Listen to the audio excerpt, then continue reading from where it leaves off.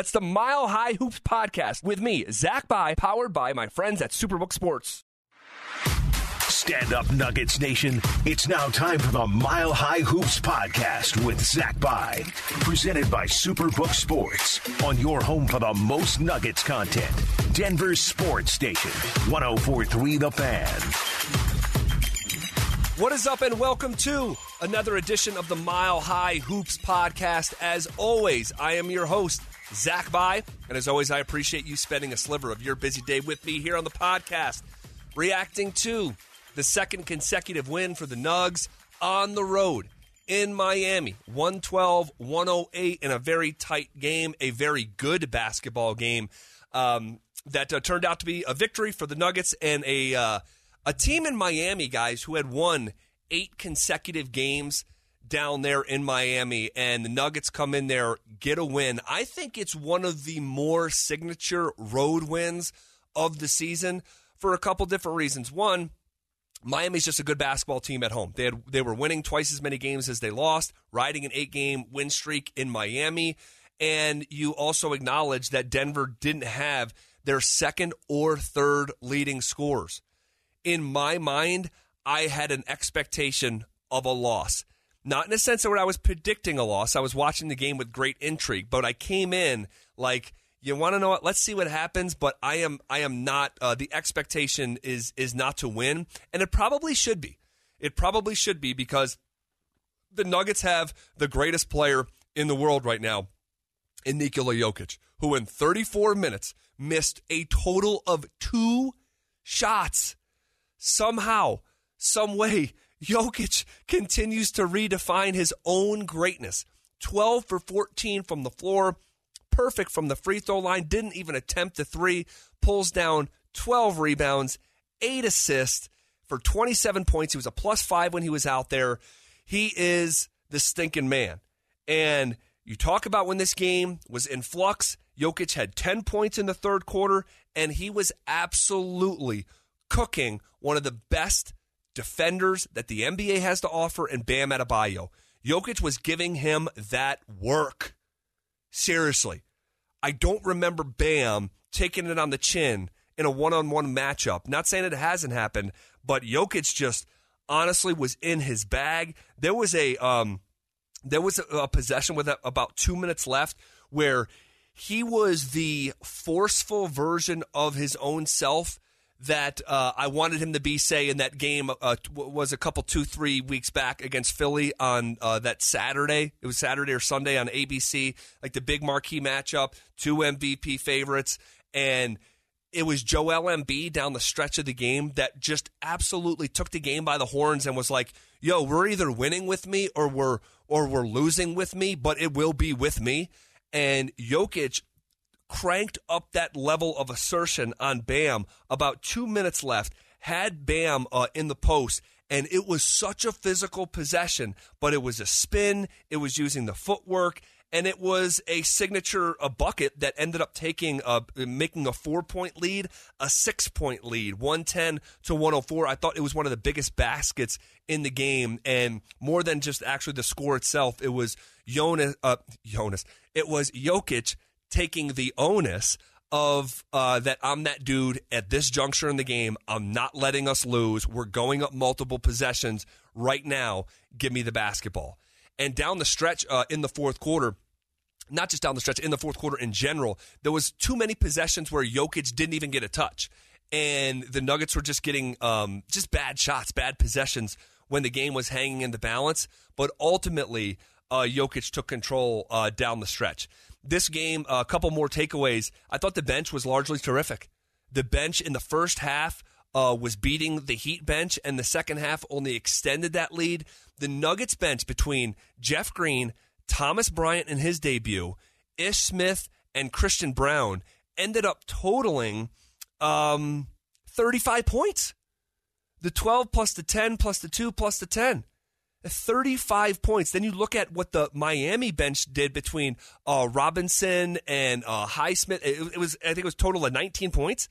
So the Nuggets bench beat the Heat bench 35-19, and I thought that was as much of the reason why Denver ended up winning that game by 6 as opposed to losing it by 6. It was as instrumental as Jokic was that second unit, and you love to see it. Love to see Thomas Bryant in his first game in the Nuggets uniform going a hyper-efficient 4 for 5 from the floor in 14 minutes. Ended up making a deep 2 there, a couple finishes around the rim, a perfect 2 for 2 in his one trip to the free throw line, and he finishes with 10 points. Honestly, like under the umbrella of expectation, probably as best as could be expected in his debut as he kind of settled in throughout that basketball game. I thought Jeff Green was another guy. Rough start to the game, settled in throughout the basketball game. Defensively, the Nuggets continue to be like a better version of themselves than they were 2 months ago. And now you look, with that win, they are a whopping, and I do mean whopping, 5 games ahead of the Memphis Grizzlies for that number 1 spot in the Western Conference. And while we are giving shout-outs here, a guy who deserves a spotlight over him for his 28 minutes of play and what he did in the fourth quarter. Forget the raw numbers because he scored 10 points on 4 for 6 shooting. Really good. But I'm talking about Vlatko Čančar and the winning plays that he made in winning time. I mean, he had a big-time block on a 3-point shot in the fourth quarter. He scored on a fantastic cut and feed from Jokic for a layup when Jokic was drawing all the attention. It was a block-to-block, essentially big-to-big pass, just an on-time cut from Čančar, who knows and is becoming more and more and more comfortable how to play side-by-side with Jokic. He also, Čančar, had a fantastic find of Bruce Brown for a huge 3-point shot with under 4 minutes left in the fourth. He drove from the right side of the floor, attracted that weak side defense, hit Brown, who knocked in a big-time 3. Bruce Brown ended up scoring 16 points on a 50% shooting from the field, made 3 threes. That was one of them, and no bigger shot than Brown than that pass with under 4 minutes left in the fourth quarter from Čančar. And then Čančar wasn't done. He had a monster block on Strus with 30 seconds left, up 4 by just going exactly vertical. I mean, you cannot play more vertical defense than Vlatko Čančar played with 36 seconds left on Strus. That was a game-winning type of play. Like, it's not some buzzer beater that ends up on SportsCenter, but it's just as impactful, in my opinion.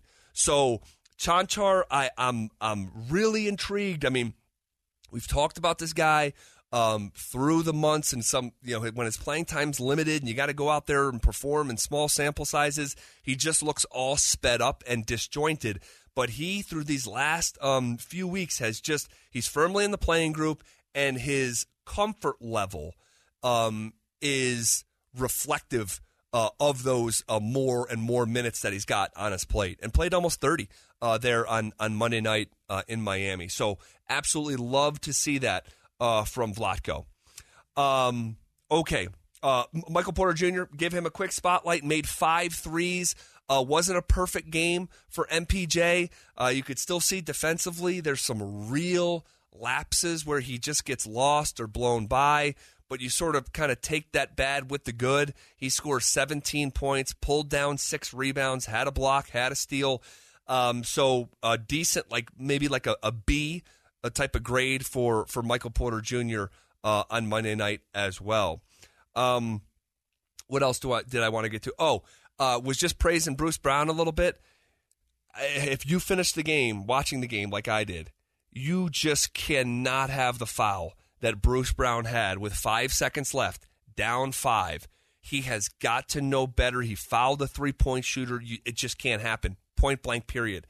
You saw the frustration from Jokic. Have loved Bruce Brown and so much about him. He's not a perfect player by any means, but he knows better than that. And that type of bleep, and I have it here in my notes, that type of bleep will lose you a playoff game with the razor-thin margins that'll be apparent this spring.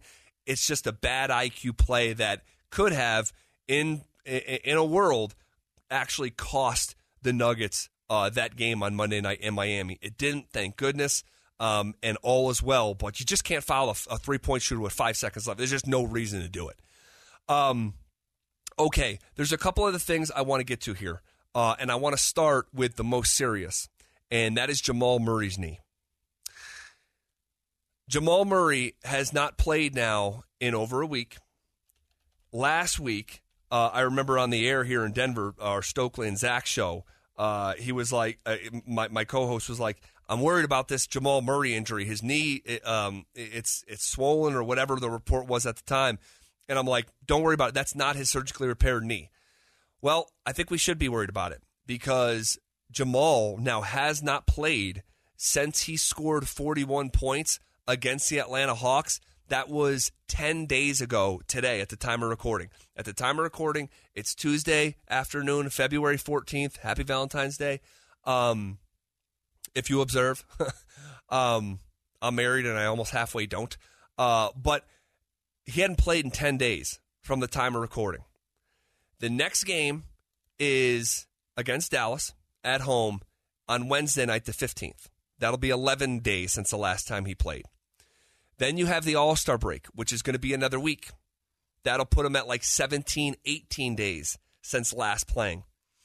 If Jamal Murray does not play against Cleveland in Cleveland on Thursday, February 23rd, my antennas and alarms are going to be firing like crazy.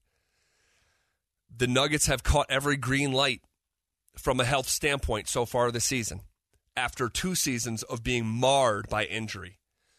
The Nuggets will not and cannot win an NBA championship without Jamal Murray. We went over the dynamic of champions, I think, on the most previous episode or the episode before that, just historically who you need as Robin to Batman in really like 8 out of every 10 champions. Okay? And come this spring, the Nuggets are going to need their blue chip high-end talent to be available. And the thought that for another season Jamal Murray could have his spring disrupted by injury, I just shudder to think. But to think that that couldn't be a variable at play here is also probably pretty naive. So we're going to do a full stop on the conversation from there. And by the way, we know some context of this injury because it was Dennis Scott, D3, former player that does a lot of work for NBA TV, said that he talked to Jamal and they were going to reevaluate after the All-Star break. Reevaluate what? What type of injury is it? Is it swelling? Is it a sprain? Is there fluid in there that needs to come out? Like, I don't know what this is. Is it an MCL? Is it? I don't know. I don't know.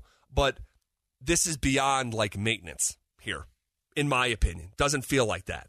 So you could have, like I said, from February 4th is the last time Jamal played. At the earliest we'll see him is February 23rd. That's not ideal. But we'll wait and see the update post All-Star break, or maybe we even get news during that time off. Probably not, but maybe. So we'll wait with bated breath on what the hell is going on there. In another file of what the hell is going on is this back and forth stuff with Bones Hyland, man. Holy moly. In like a week's time, it went from like, is there some friction to holy crap, we now know, like, definitively. We were speculating before. We now know, like, definitively just how bad that things were between Bones and the organization. We talked about some of the reporting around it, how there was a veteran during the Bones being shopped saying that they weren't displeased. The big fracture came after he walked off the bench and walked out of the arena, a few weeks back, and that created a real line of demarcation between Bones and the rest of the team, particularly veterans. Someone like MPJ has waxed poetically how much Bones means to him. But for a guy like Nikola Jokic, who was, when asked, said no comment this past week about Bones Hyland, we had the Jamal Murray tweet, the subliminal tweet of like, don't complain about things where you didn't put the work in, and then he says, oh, he didn't mean it about Bones, and I never bought that for a second.